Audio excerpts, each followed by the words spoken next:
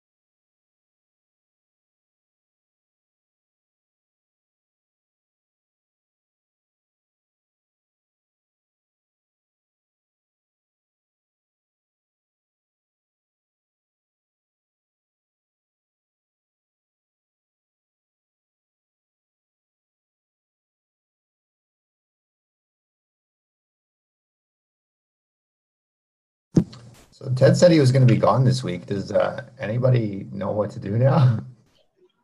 Yeah, I got that email too. I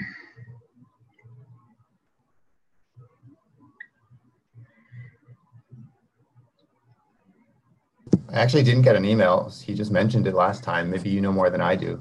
It's past 10. Should we? No, all I know is the the before meetup email that he usually sends on Friday. It had a little thing from Ted saying that he was on a flight. Uh, He wasn't going to be here, so did I he guess that's ordain okay. anyone to organize this thing to run? I mean, I can be the moderator, I suppose. Nobody else wants to do it, or I mean, it doesn't really have to be. I think it's you, Sam. Whatever. We can just go around and talk about our practices, I guess.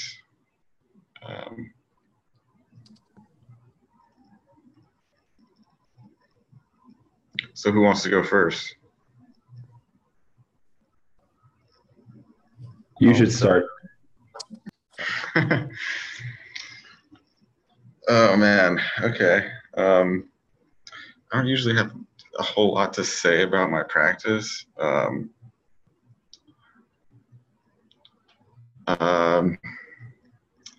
what am I working on?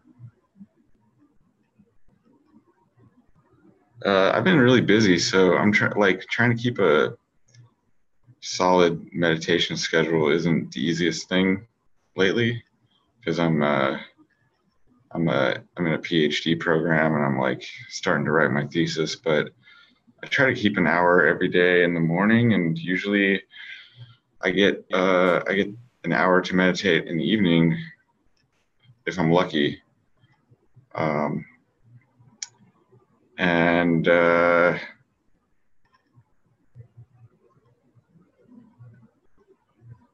was a time where I was doing lots of concentration stuff, like jhanas and stuff. But more recently, it seems like just following the breath is nice. I guess I would say I'm probably around stage 8 most days. And I got there's a lot of PT and things going on. And I try to get really concentrated however possible. Sometimes that means doing the pleasure jhanas, and other times that just means settling in for a while. And then I try to, if it seems like my mind is inclined that way, I'll try to do meditation on the mind, but that's usually pretty taxing. It's hard to maintain that huge bandwidth, so I don't always have that in me. So my go-to on most days is to do the still point realizing the witness practice, and that's pretty nice because I can usually get into the state that he talks about more or less. Sometimes it feels like there's a completely detached observer that is totally unaffected by various PT sensations and basically anything else that's going on. And other times I struggle to get to that perception, but it's always pretty interesting practice to do. And so I don't know, I mean, I guess I enjoy practicing, but it's weird. It's not like it's taken a back seat for me lately, but it's more of just something that I do every day and don't think about very much. And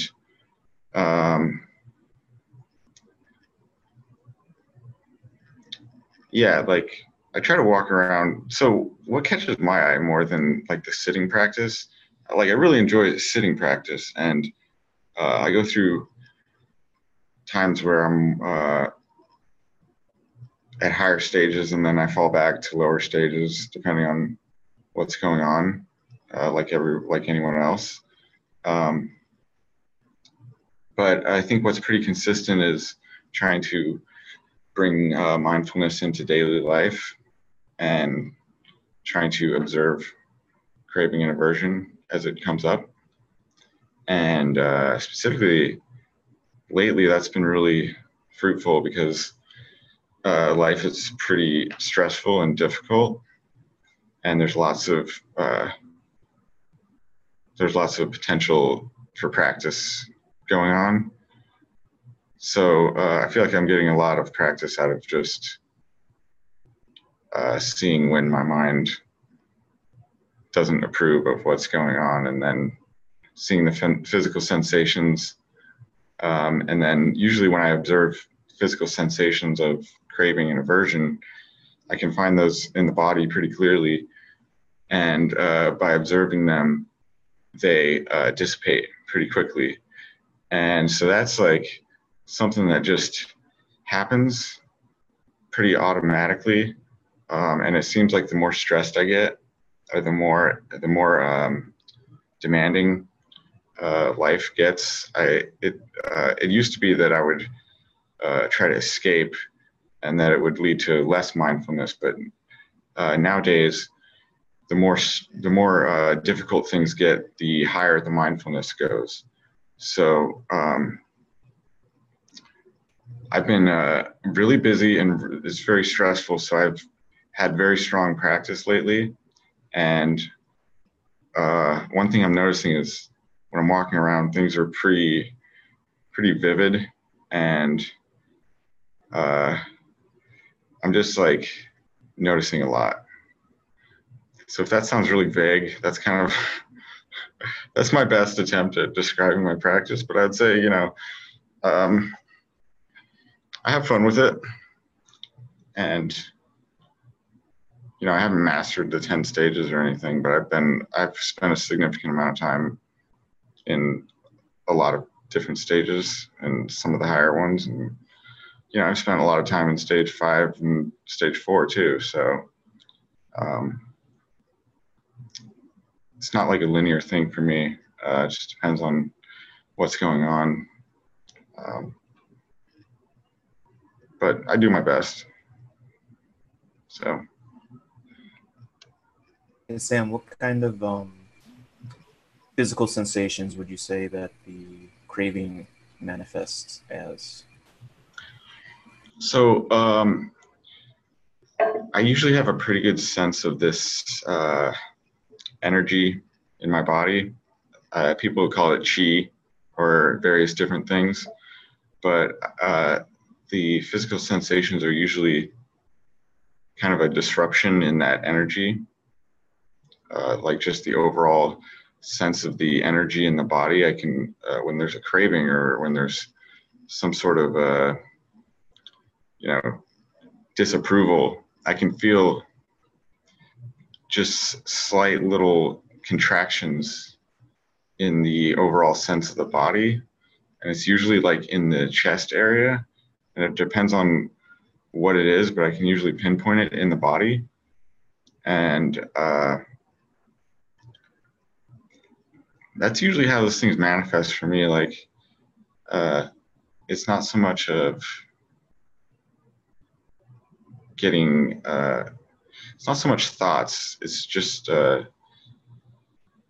it's more of a very purely somatic thing most of the time. If there's a lot of thoughts, then I know I'm really taken for a ride by something. But that usually doesn't happen very much. If I can keep it on the physical sensation level, then that's usually a sign that I'm pretty highly mindful of what's going on. If there starts to be some thoughts and stories behind it, then what tends to happen is I start to see a mental projection or stories starting to happen, and then my automatic response increasingly is to have more mindfulness and find whatever that thing is in the body and then just observe it. And that emphasis on finding things in the body and staying in the body really limits how much mental, spinning off that happens. So I think that's a good practice. Sam, I have a question about first jhana for you.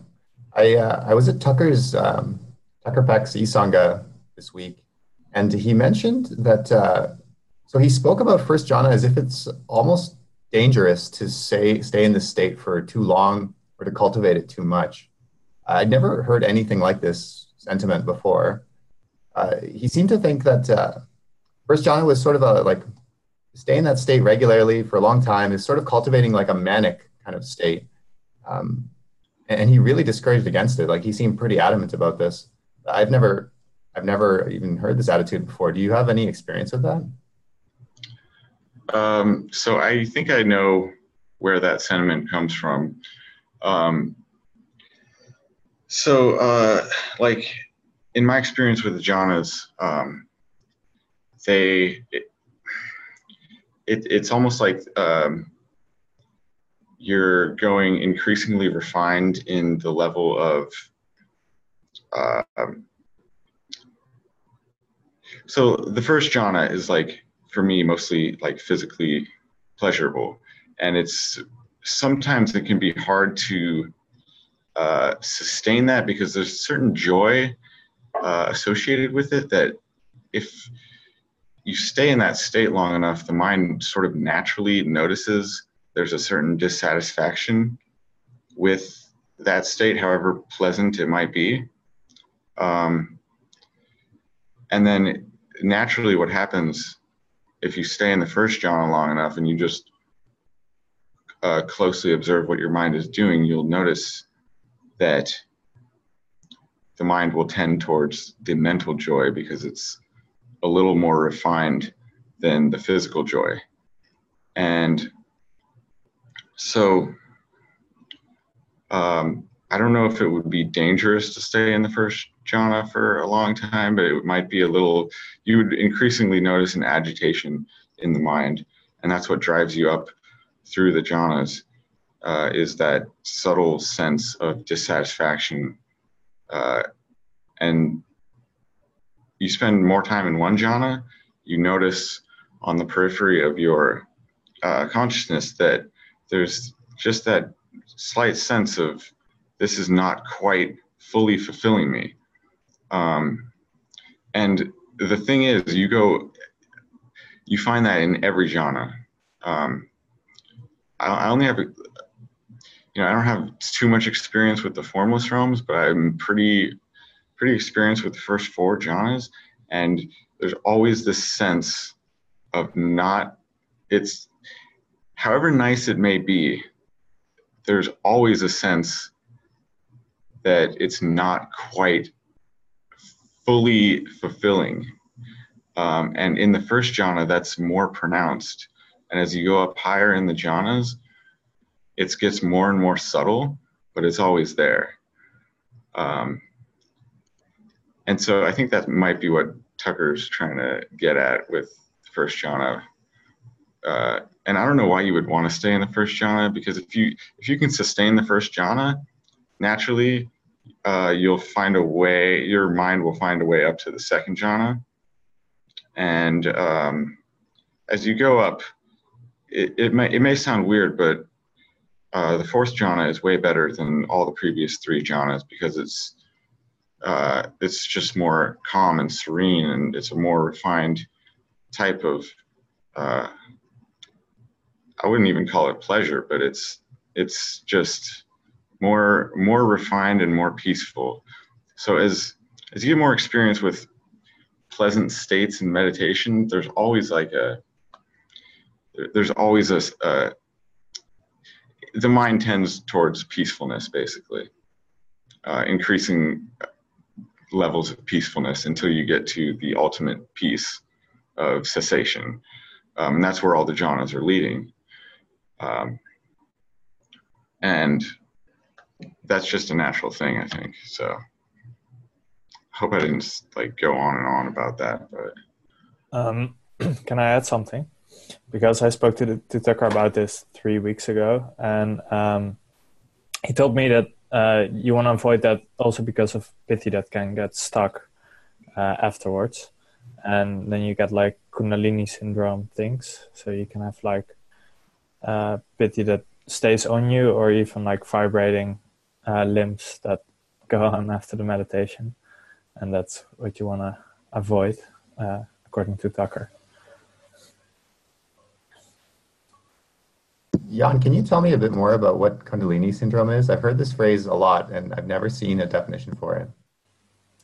I don't have a lot of experience with it myself, so but it has to do with like sometimes when you meditate, people get like shaky, and this body movements has to do with like rapture that's arising. What can also happen to people that it's get so much that it stays with them after the meditation. So they have been meditating, and then after the meditation they sit on a couch, for example, and then they get also jerky. And I think that is what mostly referenced by the Kundalini syndrome, and that has to do with the rapture and the pity that sometimes comes up. And I think the best thing to do is, if that happens, is just ignore it. And then with the first jhana as well, if you are one of the persons that have a lot of this, that might be a good idea to avoid the first jhana. That's what Tucker said, at least. So yeah, that's what mostly reference, or what they mean by that. You're muted. I said, no, thank you. That makes sense.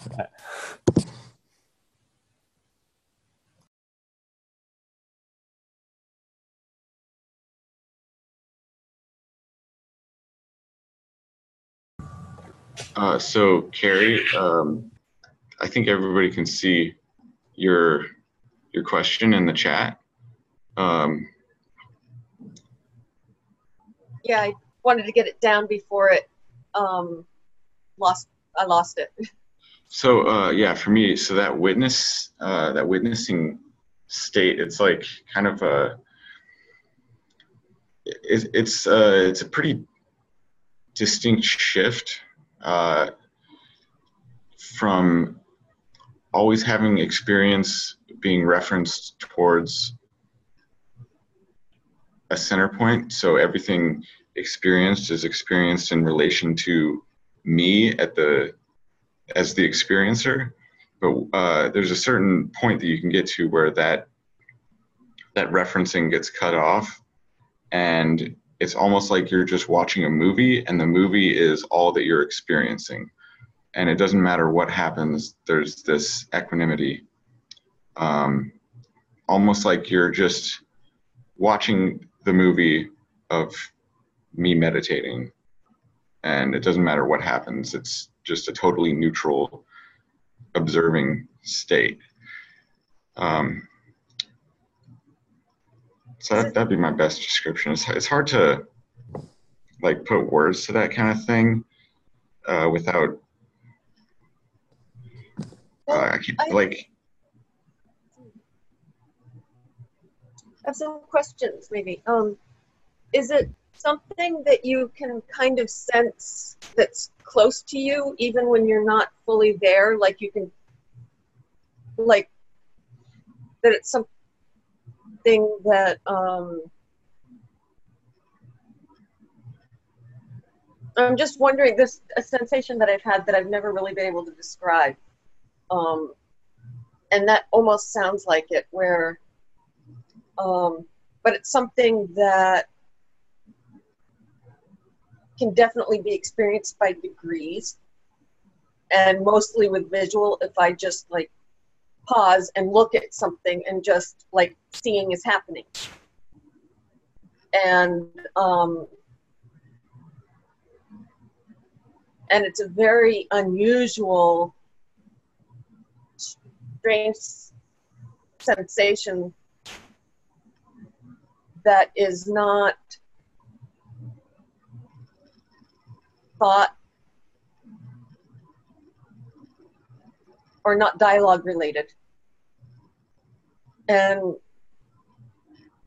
it's something that I had spontaneously felt before I started meditating. And the very first time I sat down to meditate, I was just like, whoa. And it was just like, and I'm just wondering if that's, like, I think the first time I meditated, it was with Shinzen, and he was doing the see out. And I was just like, oh my goodness, this is exactly what I used to feel like occasionally, just kind of spontaneously. And so I kind of was wondering if it was like the default mode network, just quieting down momentarily. But I don't know.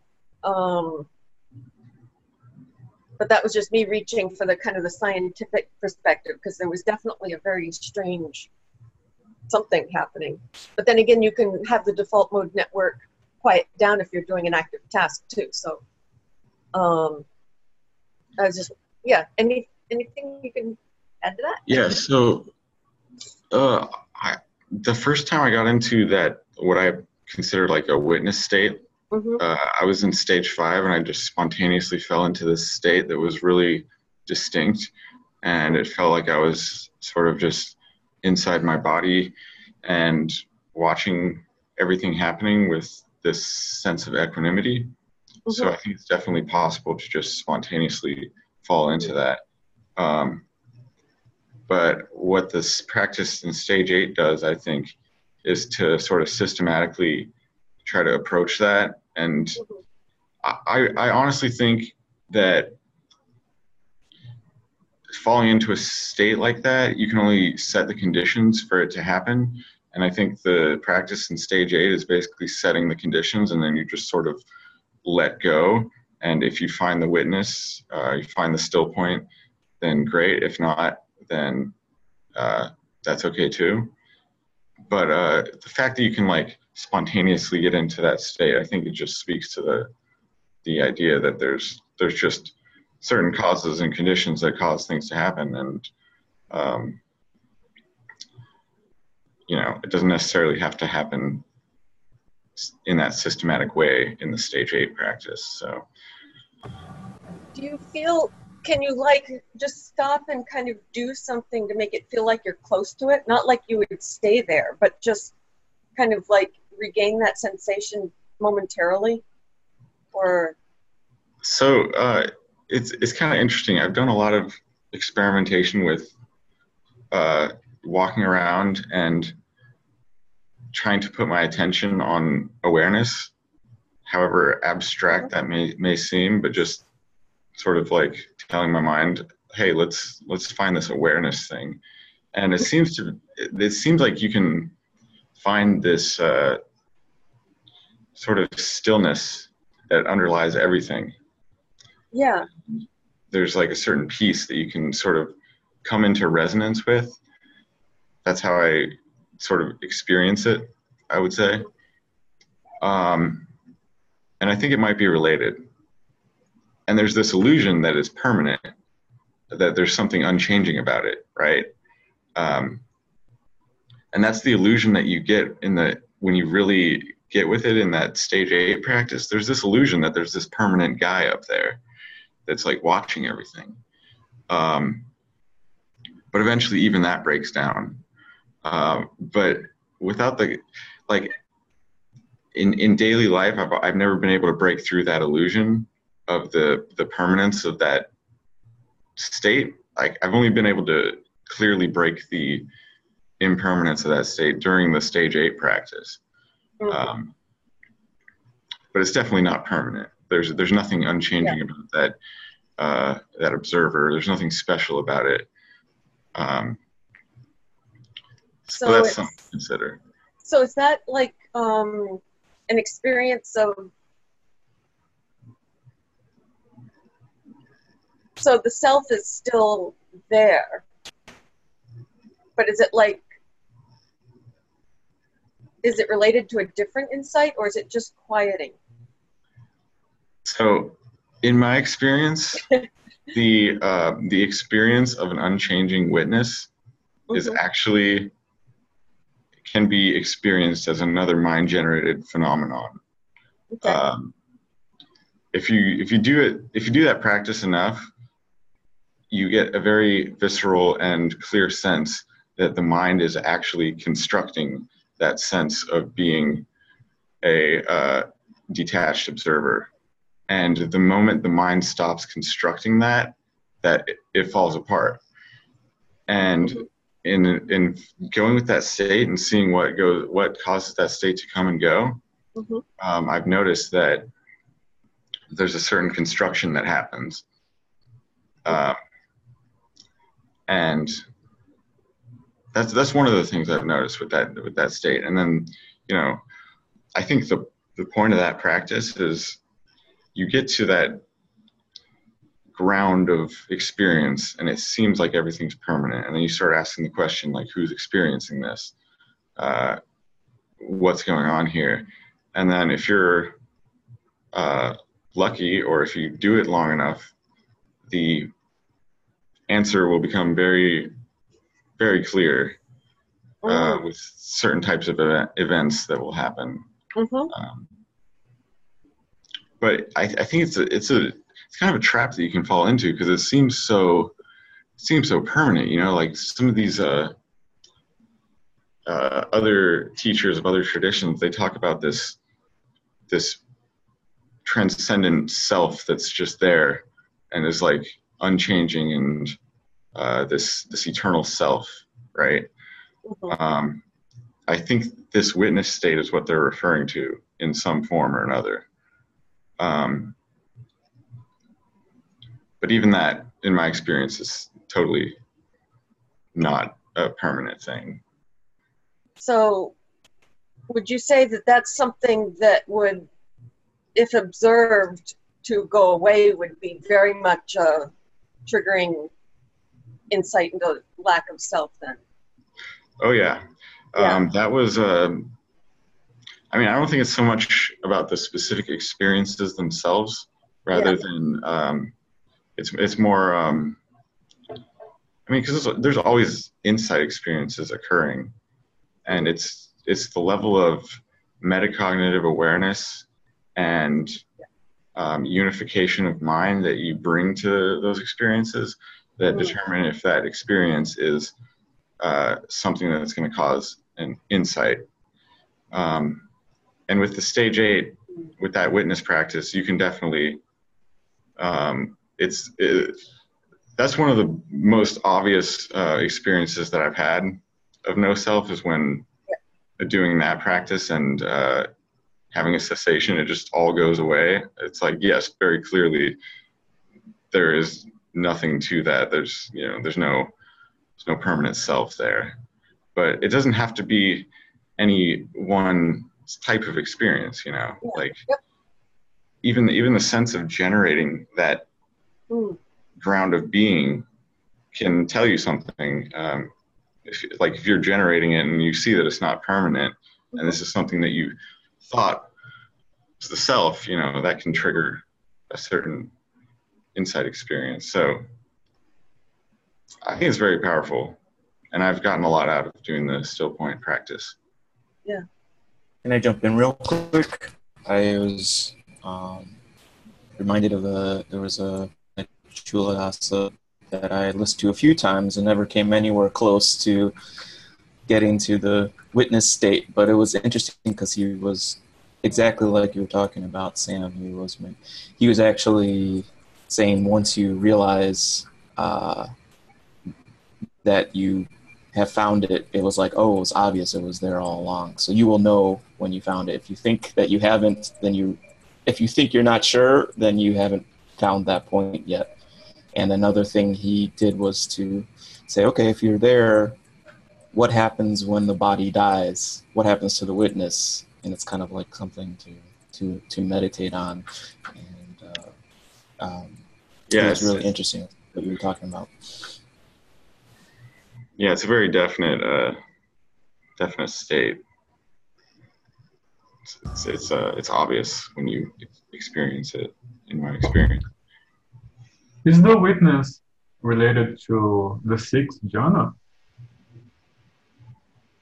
I think it's boundless consciousness, isn't it? So my experience with that jhana is kind of limited. Like I usually don't bother with the formless jhanas. Like I've gone the fifth jhana a little bit, and I might have peeked into the sixth a little bit, but I can't really speak from experience on the sixth jhana as, comparing that to the witness, but I imagine it could be similar.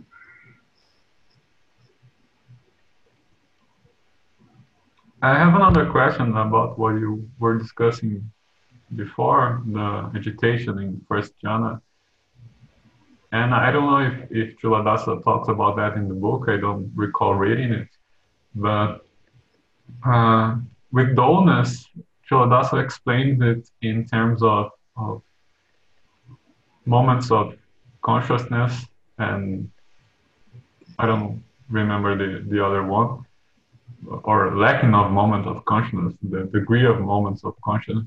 But does he talk about restlessness and how that relates maybe to the agitation? I don't know if that's the same thing you were discussing in first jhana, but how does restlessness fit in the whole model? Of the jhanas? No, restless in general, but in the model of TMI, and of course in the jhanas, but outside of the jhanas, because it seems that it is part of the experience in the different stages that sometimes restless may come up, and I don't know if the same thing as the jhanas, because I have very little experience with the jhanas, so I don't know if it's the same thing or not. Yeah, I mean, I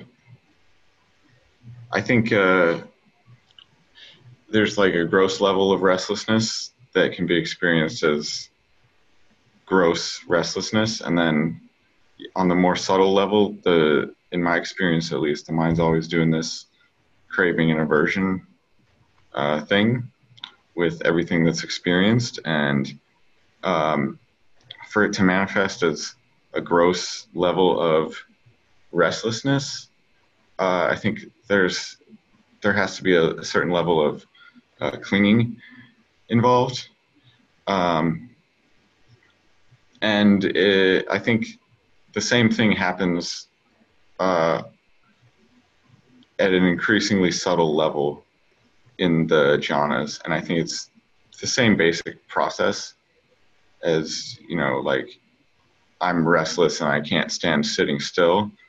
I think that's the same process as the restlessness that I was talking about in the first jhana. It's just one is more refined, but they have the same roots. From my experience, they have the same root of craving, clinging. There's a sensation, there's a positive, negative, and there's a craving for that to change, and then there's a clinging, making that a self, basically. That same thing happens, in many different contexts. So. Yeah. And Carrie, about what you were saying, I remember a video by Shinzen where he speaks about paying attention to the silence behind the noise, something like that. So when a noise comes up and it goes away, the silence is always behind it. So it sounded a little bit like what you were saying, but you are close to it, even though you're not exactly in it. I don't know. I just remembered of that video.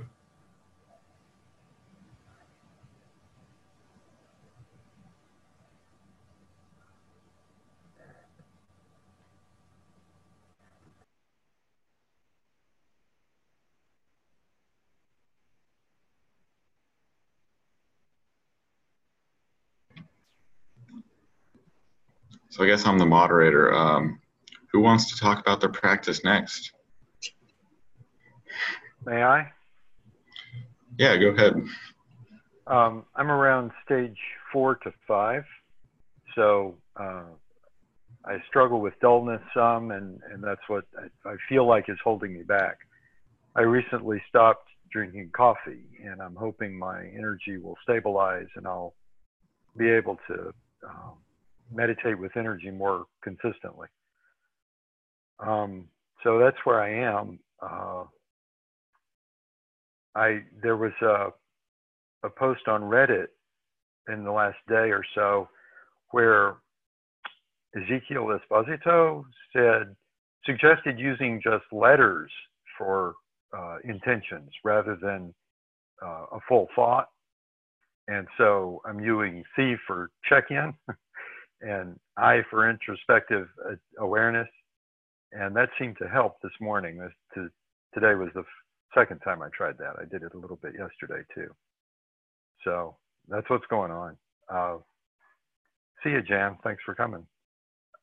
This is my first time here, so I'm excited to be here, and thank you for letting me talk. I have to drop off at 10:40 or so also. Any suggestions or advice, I'd be happy to hear. Just a little feedback. That sounds good to me. Because in my experience, there's a progression from having verbal intentions to having nonverbal intentions, and it sounds like putting letters on it is a good way to make that transition from like verbally saying to yourself, I want to have introspective awareness, to just sort of mentally going in that direction. So I think that's really good.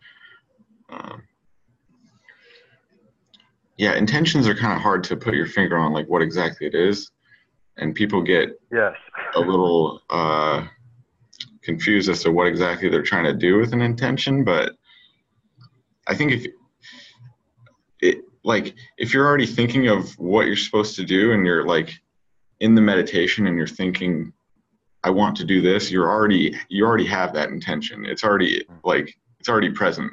So there's really not much you have to do besides envision the state that you're trying to get to, and like basically say to yourself, you're saying I don't have to say check in or even see to myself. I just make things brighter, something like that. Yeah, I mean, if it helps you to use the letters to stay diligent, then I would say sure, keep using them. But I don't necessarily think an intention is something that you have to. I don't think it has to take any specific form in the mind. Okay. May I jump in a little? What was that, Rodrigo? Yeah, I still have problems with intention, Tom. But what has worked for me is thinking about it in terms of, do you know when you go to a room and you forget what you were going to do there, and all of a sudden you remember, oh, that's what I'm here to do. That clarity for me is related to intention. As long as I have the clarity about what I'm doing, I think I have the intention.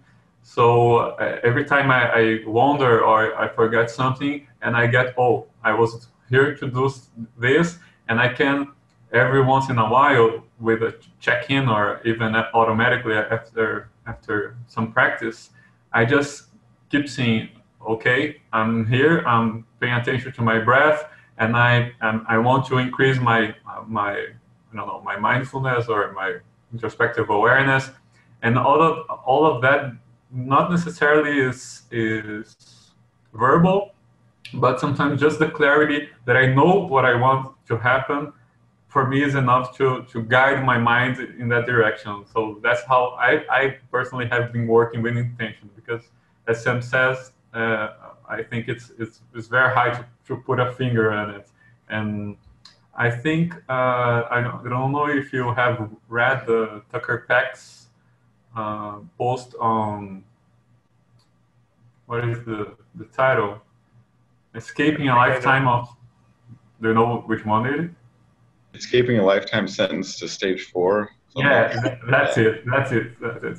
He talks a little bit also about intentions, and I thought it was helpful. Plus, Ted's post on intention, release, and observe was also very helpful to me. Yeah, I agree. I'm going to have to drop off. Thank you all so much. I hope to be back next week. Okay, darn.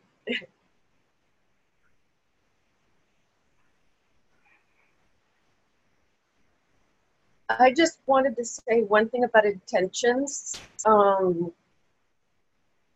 that I thought might have been helpful to him, not for his question, but I think since so many people have lots of, curiosity about intentions and their kind of fundamental role in everything,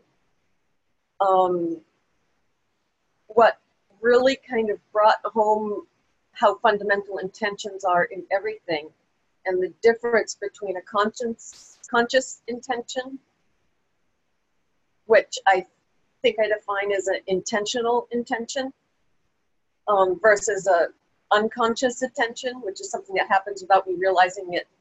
I intended it to happen. That the practice of do nothing, which is just sitting there, and the moment you recognize the fact that you're doing something, like paying attention to the breath or mind wandering or something like that, you recognize and you drop that intention. And essentially that is clarifying that you had that intention to begin with. And it obviously wasn't intentional or conscious, because the intentional intention was to do nothing. Sorry for the crazy wording here, but I think, and that what really was valuable about that is that I could see how many of these unconscious intentions were sending me in the direction I wanted to go, and how many were conflicting. And so I guess they were all coming from different subminds, and that just recognizing them was such an incredible boost to everything that, I recommend it, although it might be different for other people. Carrie, are you talking about Shinzen's do nothing practice? Probably. Okay. And I might have adapted a little bit, but that's probably where I first heard it. Even though I started with him, I've done much less with him than I have with TMI, just because there were some free retreats nearby that I'd go to occasionally.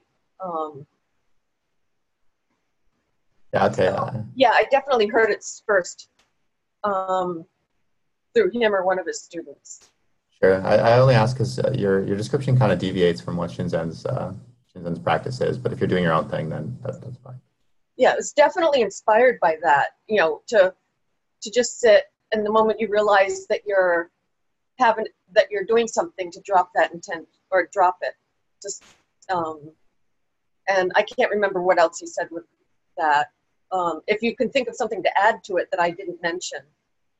Oh, the difference I was thinking of was that Shinzen's technique is about dropping conscious intentions, not unconscious ones. So the act of noticing that you're unconsciously doing something and then choosing to drop that thing because you're doing it, that's a conscious intention, which is exactly what he's avoiding.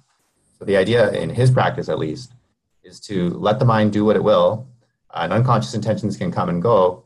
The goal is to drop conscious ones whenever those arise, including ones that involve interfering with what the mind's automatically doing. So, yeah. Well, and the one thing about that distinction is if you can drop an intention, then drop it in Shinsen's system, right? He's talking about, he makes that Speak distinction. louder. Sorry, I think it's for some reason my mic is not working that well.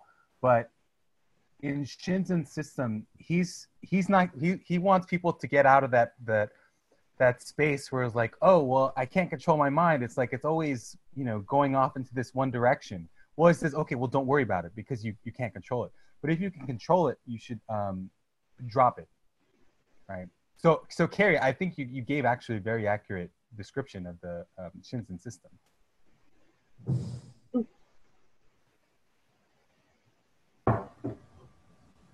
To bring it to TMI, are those intentions that you were not supposed to drop, as Carrie was saying, was the other submind's intentions? I don't know. Because sometimes what I feel is that if I catch myself going from subtle distraction to gross distraction, I can sense the sub intention to go in another way, and if I just hold it for a minute, it dissipates and I can go back. So I don't have to take such a, I don't know, a hard turn, and I can just wait a little bit for it to dissipate. And it does feels like an unconscious intention, as if it were a submind's intention. I'm just trying to connect it to TMIs. I don't know if it's the same thing or not. Well, I mean, I think it's, in Shinsen's system, it's trying to get you to, notice sort of any type of efforting. And as soon as you notice that, oh yeah, there might be some efforting in this direction, if you drop it, then you drop it, right? So you would first start out, I think, from TMI's perspective, you'd like start off like just trying to watch awareness, like attention becomes you watching awareness.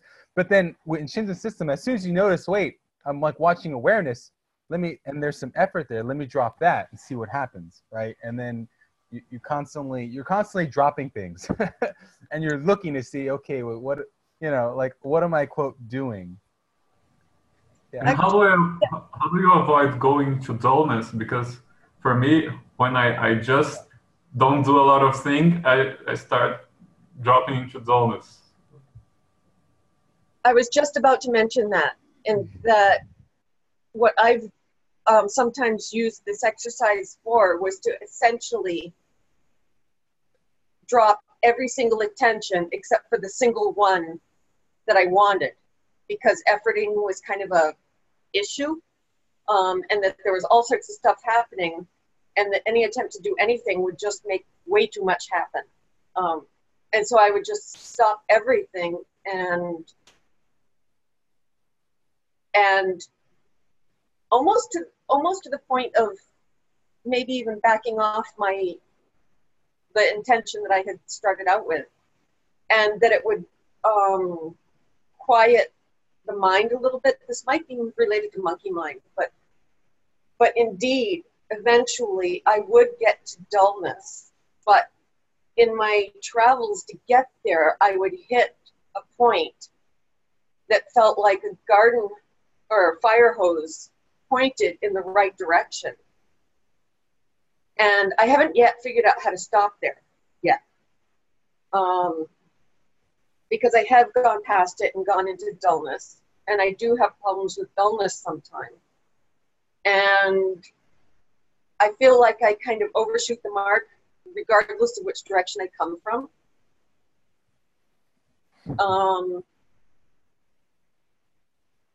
But I'm also not worried about it. The better I know where the mark is and the more I experience it, I think I've had a break from meditation for the past month at least, where I've just been meditating for like 20 minutes a day, or 10 minutes a day as a token. and was surprised how it wasn't how it had changed. So kind of like, I think a lot of the unconscious intentions get reinforced with practice, but they can relax if you take a break from things. It's almost like you can get rid of bad habits if you take a break from practice of anything. Sometimes a break is good. Not that I'm recommending it, but that I can recognize what benefits it had, even though there were probably drawbacks as well. Well, I don't know, I'm just rambling thoughts here. so related to the dullness, sort of dullness and then racy, right, is what Shinzen talks about. He's like, when you start getting racy, and he says noting sometimes can make you a little bit more racy, right? It can really raise the energy level of the mind. Then because you would say switch practices, right? And if you're getting super dull, it's switch practices. And I think no matter what your practice is, inevitably you have to negotiate the energy level of the mind, right? To not have too much kind of energy in the mind, and then of course also not have too little. Yep. And I was suggested by Nick Gravovec to try alternating them, which I guess is kind of what I'd already been doing, but yeah.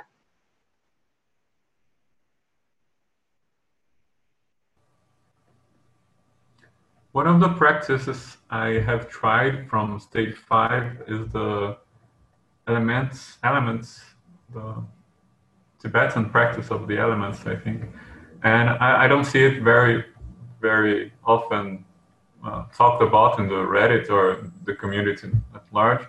But I find it very useful to find exactly what you were talking about, Gilbert, about finding that point of level of energy, because you go through each element and you go through its, its aspects and its features, and you learn to balance the energy, quote unquote, of each one. So if you go to Earth and you learn to balance the stability and the solidity of it, and you go to water and you learn to balance the tension and so the cohesion of everything. And I found it very helpful to find that sweet point. Not that I have already found it, but I think it helps me sometimes when I'm off the chart.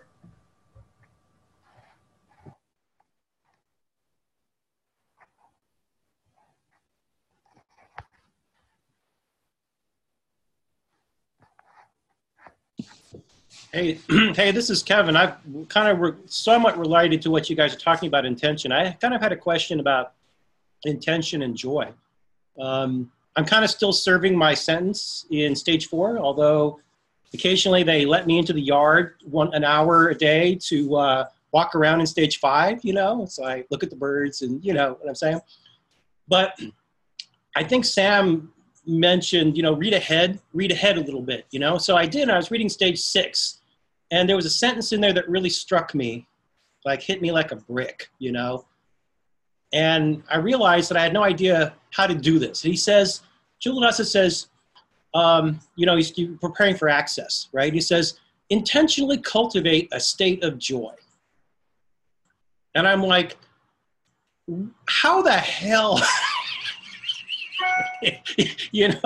I really started thinking about this. And I know this gets into this whole complicated issue. What's the difference between joy and happiness and, mental feeling versus emotional feeling and all that kind of stuff. But I guess my question is, and by the way, one thing I did want to say, guys, is, I know gratitude is a really big part of a lot of people's practice. And, I'm learning this stuff. And I want to personally express my gratitude for all of you.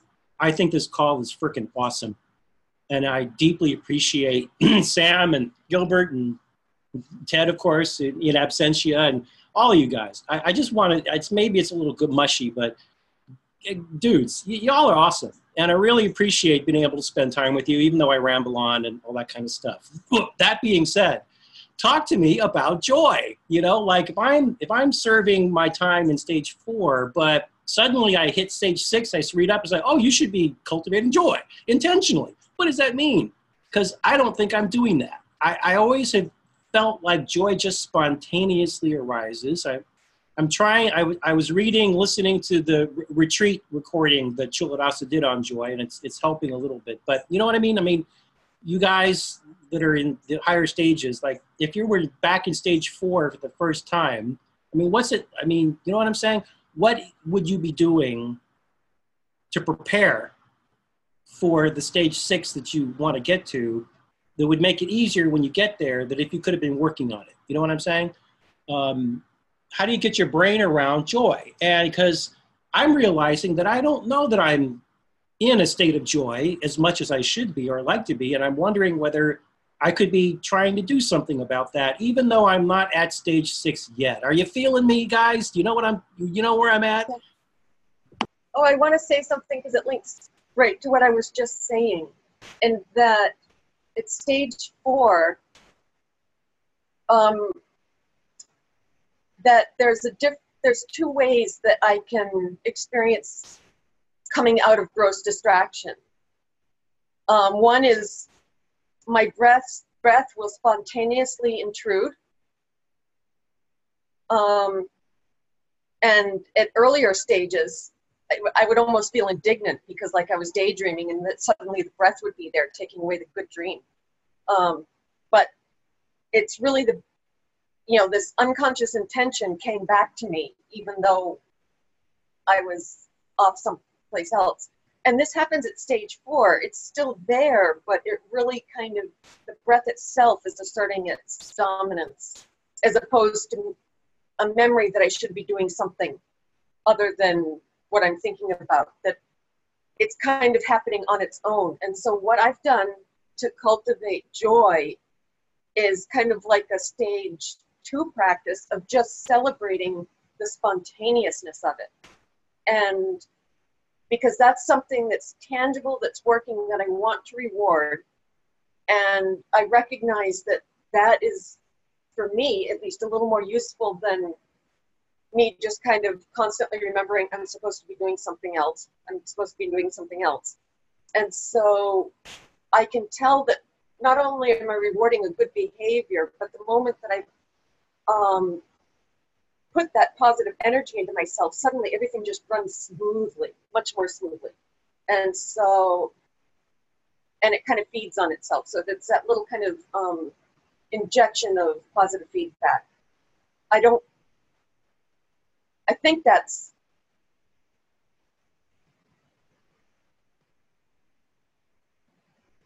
even though that's different than just the spontaneous joy that happens when things start running really, really smoothly, I think it's likely to almost push me in that direction. So the single most, I think, powerful way to cultivate more joy is to practice, much more loving kindness on and off the cushion. Loving kindness, I've heard it like the Tibetans say it, and Chuladasa, I'm pretty sure I've heard him agree with this, and I very much agree with this, that loving kindness is the base of the other Brahma Viharas, the other divine abodes, which include, loving kindness is one, compassion, appreciative joy, and equanimity. And so loving kindness just kind of sets, when you practice it, it sort of builds the qualities that allow the other things to arise. And joy, actually, from Buddhist theory and stuff, and what all these happy monks are saying is that joy is kind of part of the natural state of the mind, right? That the joy will just, can arise very, very naturally, right? And it's something it's not, you don't want to be like trying to force it, right? And that's, but it arises naturally, provided, of course, the different, defilements and stuff, all those stuff that gets in the way like are in abeyance, suppressed, or even just like slowly let go of. And so loving kindness, that the practice of it, you know, both on and off the cushion, for easy people, for difficult people, for yourself, it just slowly like helps you to start getting rid of some of those obstacles. So that's probably like the single, you know, it's like the single one thing that it's actually gets, it's pretty concrete, and it doesn't take that much for people to get started in the loving kindness practice, but yeah, it's and it's something that Chudasa talks about kind of, but I don't think he's actually the best person in terms of describing necessarily how to cultivate that joy, and hence yeah, I mean, because he was saying like there seemed to be a concept of intentionality to the generation of joy that I was really kind of, I mean, I totally get, Gilbert, what you're saying about loving kind metta, you know, and I'm working on that.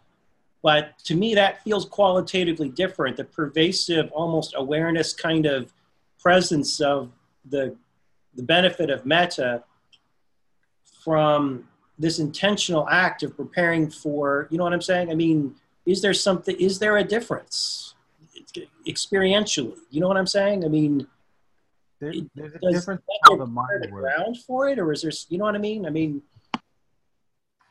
So as you've trained the mind, transformed the mind, it becomes easier and easier to open yourself up sort of to the joy and to let go of those things, you know, those obstacles that get in the way. And so, you know, there is a lot of little things of just noticing kind of just a pleasantness, but that requires a lot of experience.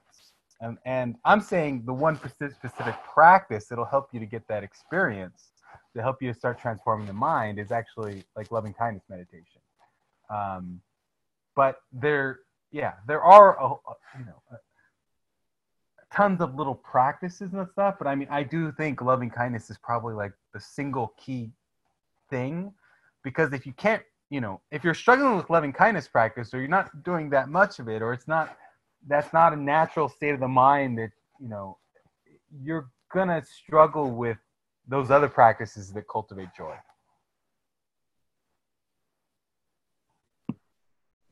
okay, I mean, that's good, because like I say, you can, you know, following TMI literally word for word by the book without doing these other, you know what I'm saying? I mean, it seems like you almost have to develop your own practice, that you're using TMI as like a roadmap. But you got to be like, I think Sam's, dude, like you said, you took a break. You did like meta for like a big chunk there. And, you know, I think one of the mistakes I think I've been making is having a linear approach to like doing TMI without spending enough extra. Because, you know, you have to take extra time to do meta, you know, for example, which if you're, you know what I mean? I mean, it's in like the appendix and different places. He said, you know, you really need to probably, by this point in time, you need to start doing a lot of meta meditation. But in the practices and the stages, like it's not listed, but it's like, it's there in the background that you should be doing a lot. Yeah. So I guess I could give you my take on this subject. I linked a couple of good books. One of them is by this guy named Rick Hansen, and he has this specific method for cultivating joy, and it just basically involves noticing small pleasures in your day and appreciating them, and continually appreciating these just small little things like having a cup of tea. And by getting in the habit of appreciating those small pleasures, you sort of condition your mind to appreciate, to be more sensitive, basically, to joy. And so that's one of the practices that I did when I did my meta hiatus. Was I worked with that book a lot. So that helped quite a bit. And yeah, like has been said, the meta is really good. But what I've noticed about joy, just more fundamentally, is there's this thing about the mind. Like joy is in the mind, regardless of what object causes the joy, and basically there's things covering up the natural joyful state of the mind most of the time, and if you can just learn to notice what's getting in the way of being joyful, that can be a great way to start discovering that. That sounds kind of vague, I know, but the Rick Hansen book is a more concrete practice that will help you sort of notice those things. And like more simply, if you're walking around, a very simple, easy practice to do is whenever you notice some tension or dissatisfaction coming up in your mind, you can just take a nice, easy breath and smile. And try to focus on that pleasant sensation that you get from taking a nice, easy breath and smiling. And if you do that enough, your mind sort of starts to, I don't know, get the point that, hey, look, I don't need all these objects in the world to be happy. I can just breathe and smile, and I can be happy. And that's a wonderful thing to discover.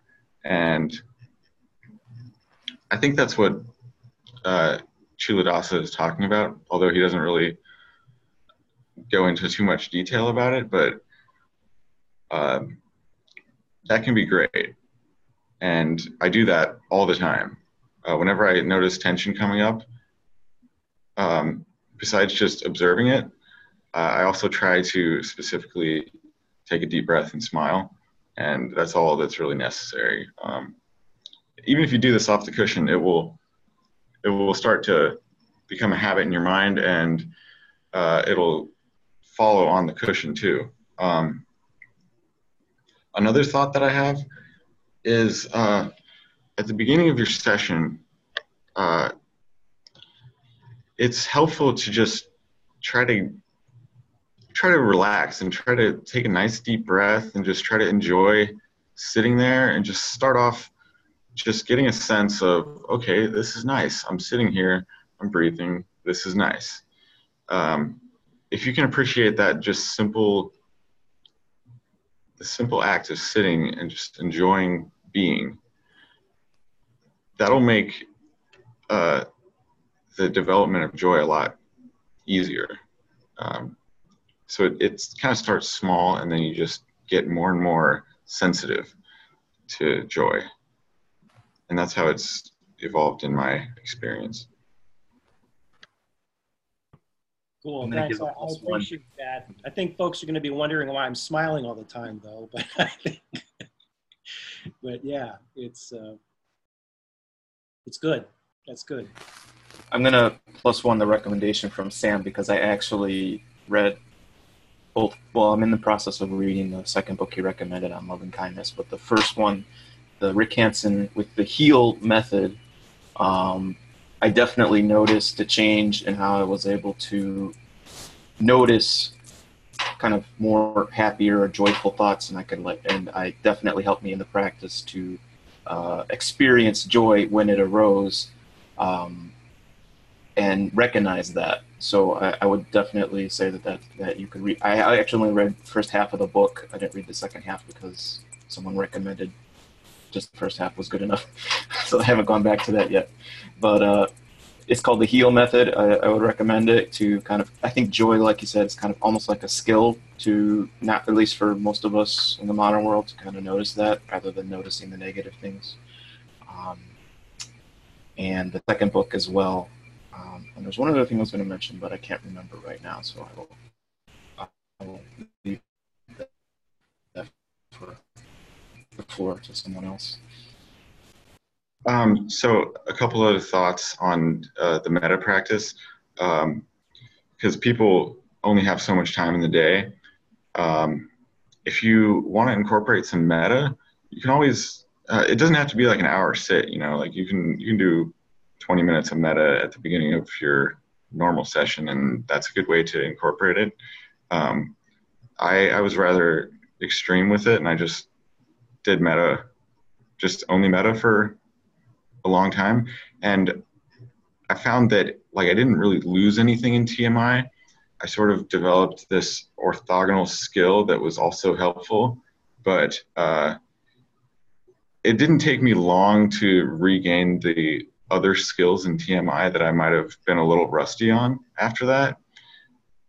So I wouldn't be too concerned about that, because I mean, any practice you do, you're going to be developing along a certain axis, and TMI develops you along this, attention awareness axis.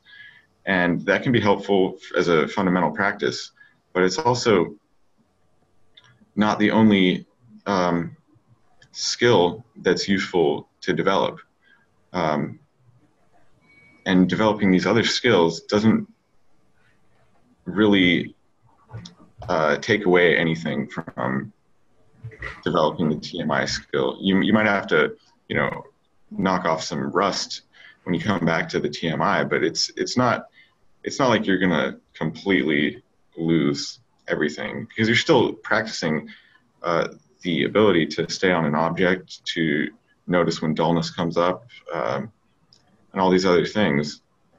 So I would encourage you just be not think that you're going to lose progress with TMI, because that can be a common thing. And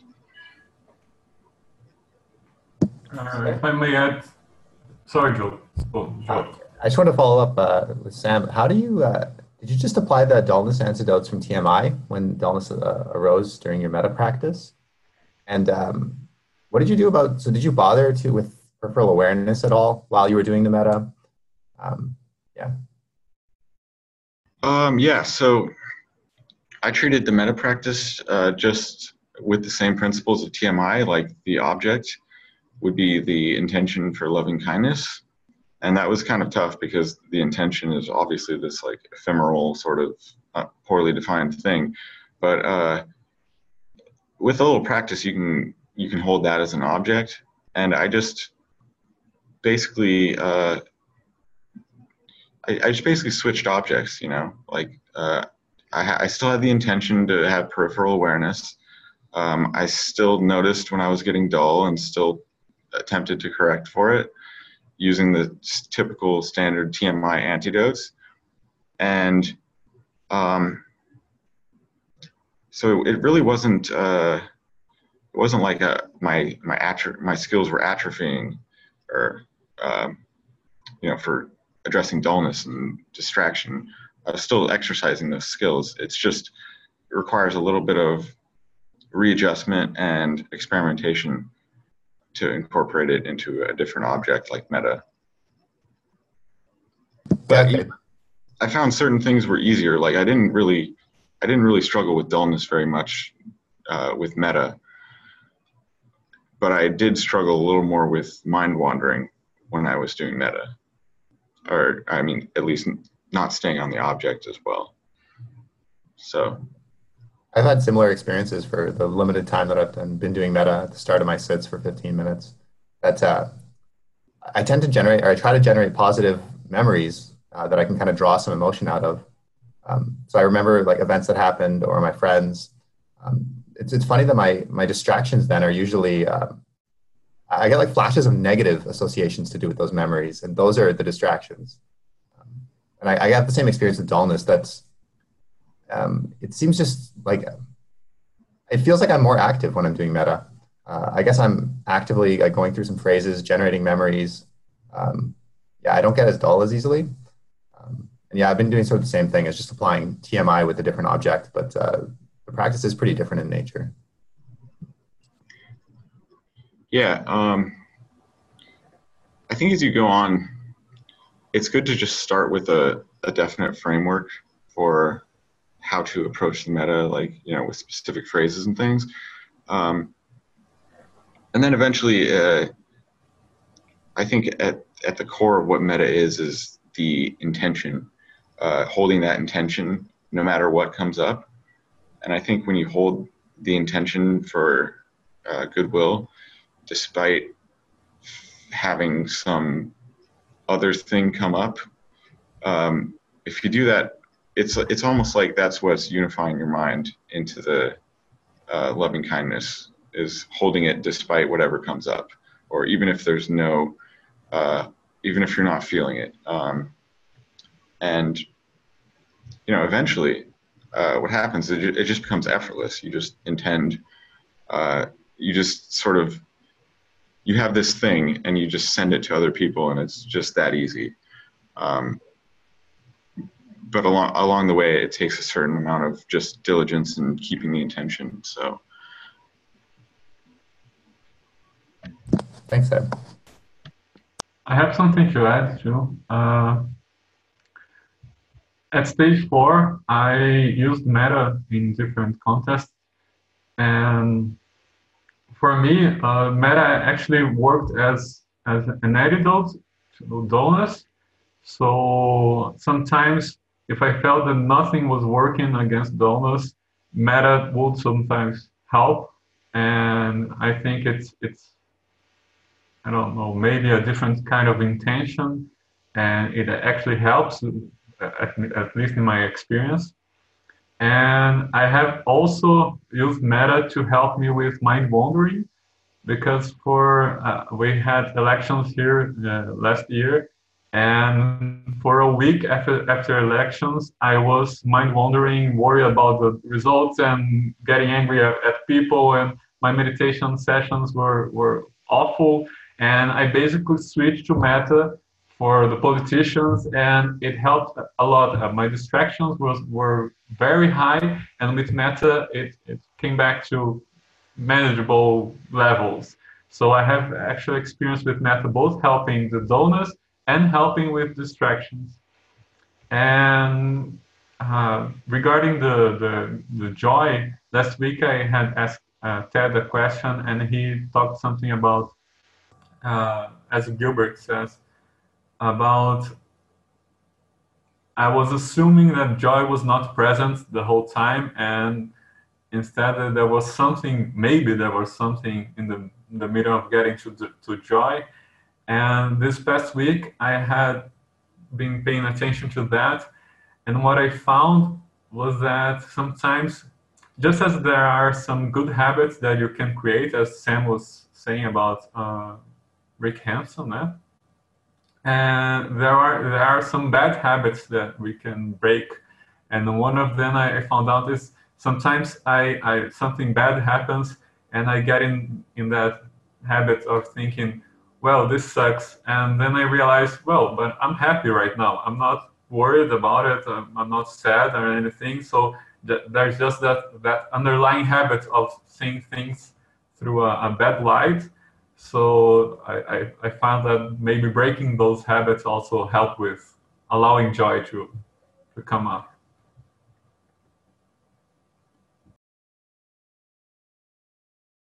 yeah, there's a sutta that I just linked, and it talks about virtue and how that's the foundation of a lot of good things, and how there's a progression of how virtue basically leads to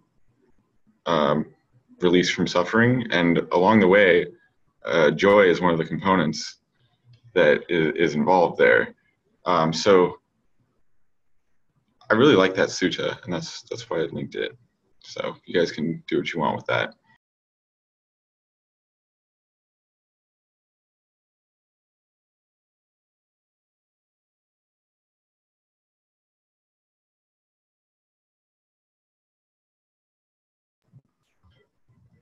So I guess we usually go till 11:30. Anybody else have any questions or thoughts on their practice?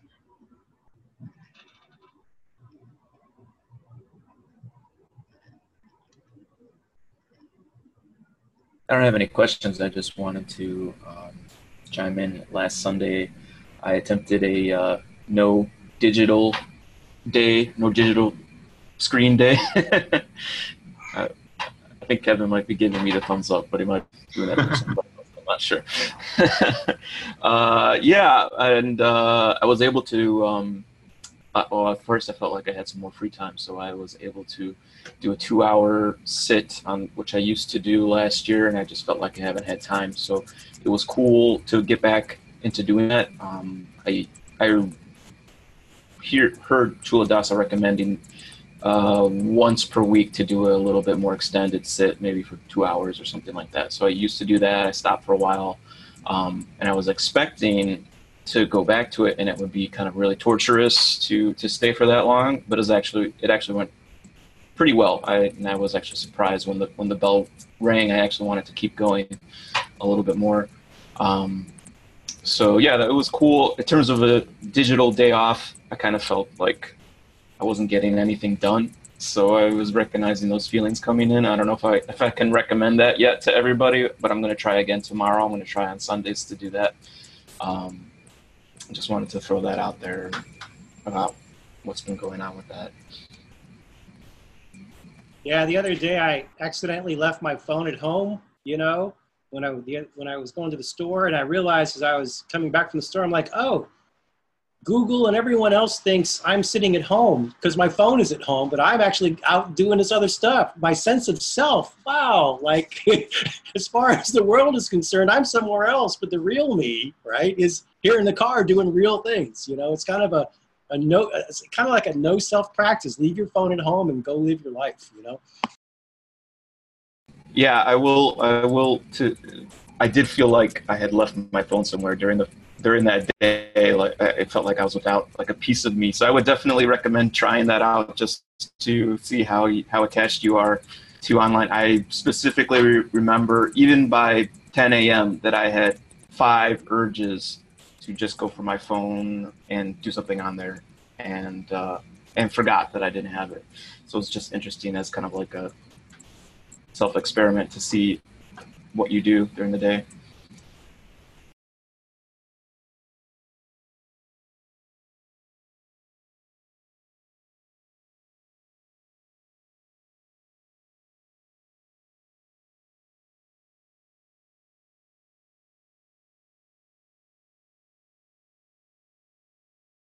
Ken, how's your practice been?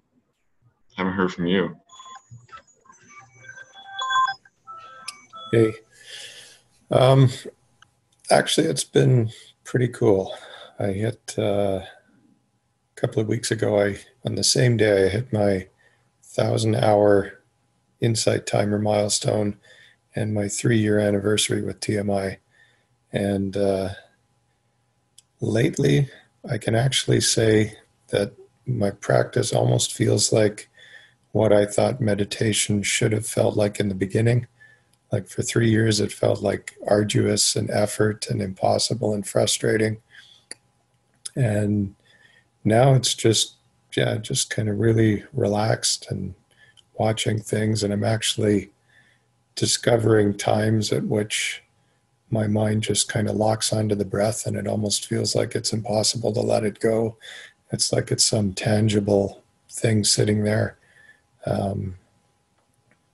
I still mind wander like crazy at other times, but it's just really peaceful and relaxing, and it's kind of cool because over the last couple of months, it's like every sit is different, better, new. It feels like, I don't know, different stuff is happening, or more things are breaking down, or a little bit more progress is occurring. So I'm just kind of really happy with where things are and where things are going.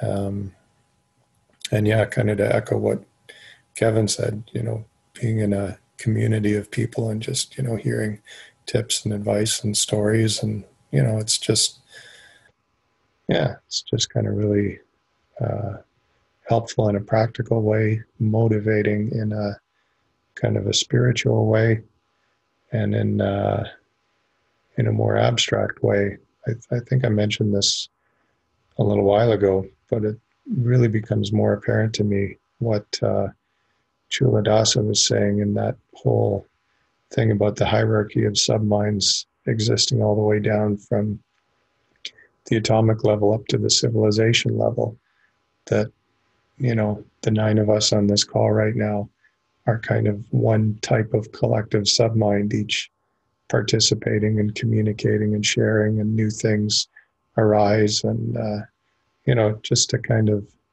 be a part of this and see my consciousness, you know, as part of, you know, everything else that's going on is kind of cool. So, yeah, so I really appreciate everything that you guys do just by being there and talking shit about stuff. Cool. Yeah, I feel the same way.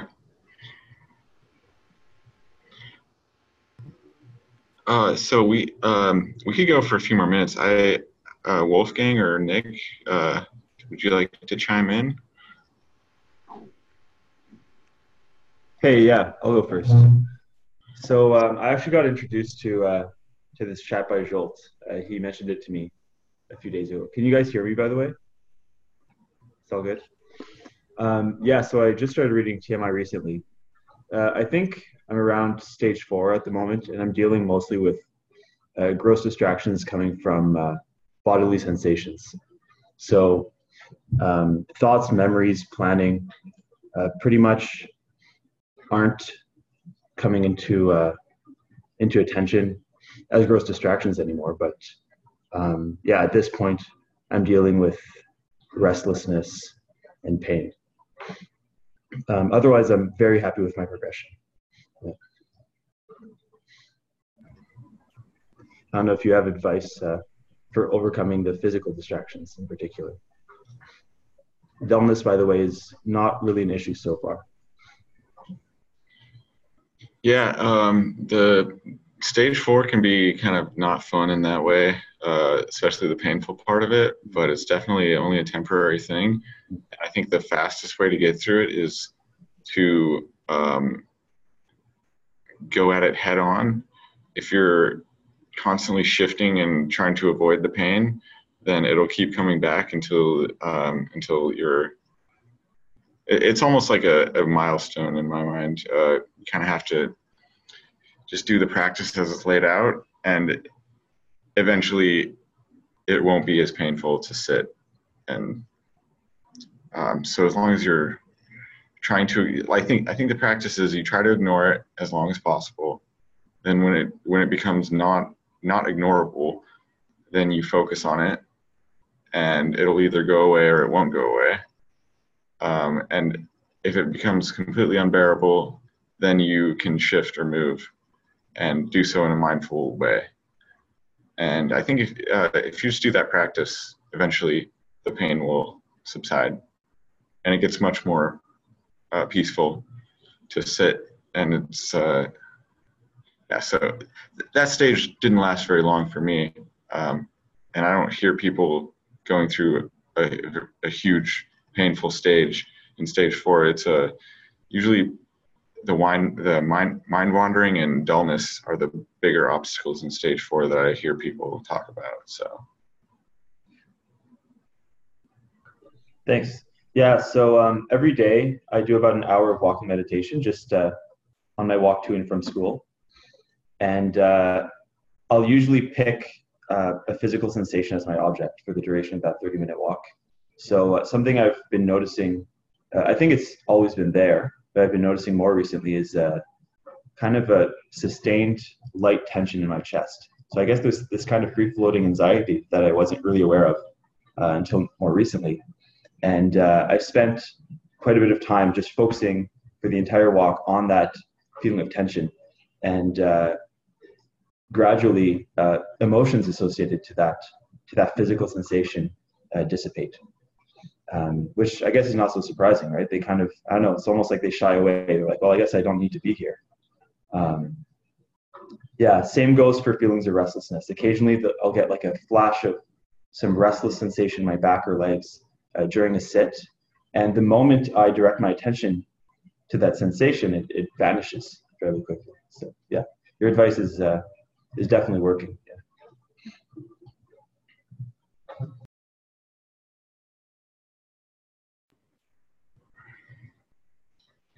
Yeah. Okay. How about you, Wolfgang? You got any thoughts? Yeah, thank you.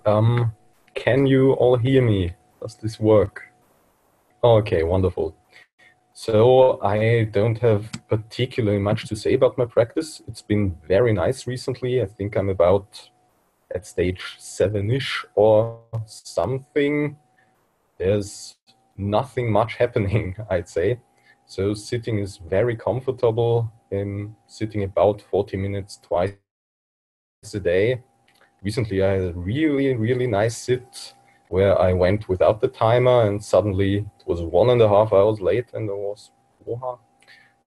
Usually it's not that comfortable, but yeah, it's really nice. And there's generally also little coming up in the body. So it's dominated by a feeling of spaciousness and things are getting wider and easier. And so all is fine, all is perfect. I couldn't ask for more. Yeah, that sounds like physical pliancy. That sounds like beyond stage 7 to me, just superficially. You might be further than what you think. I'm happy if it's like that. So, are you doing any of the insight practices? currently I'm mainly maintaining broad bodily awareness, so little insight in that way, little specific.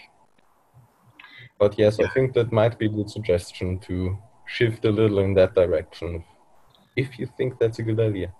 Yeah, I mean, if your attention is stable, which you mentioned stage 7, so your attention is stable, and there's no dullness, and you have a sense of comfort. Yes, most. That's what physical pliancy starts as.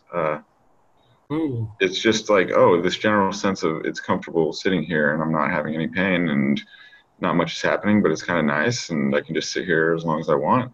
That's kind of like the immature physical pliancy, and it sounds like it'd be more useful to like look at those insight practices if you're interested in that. Like if it's perfectly valid to just enjoy sitting in stillness and just enjoy watching the breath, but the point is to use that mind that you've trained to do the insight practices. So I would suggest or encourage you to do that. Definitely. That sounds like a good idea. Then I'll definitely have a look at that. Yeah, and feel free to come back next week. Yes, I'd be glad to.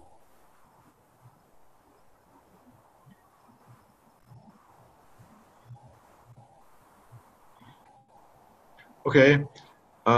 So Ted will probably be back next week, so it won't be like me doing the whole moderation thing, but I'll probably still be here.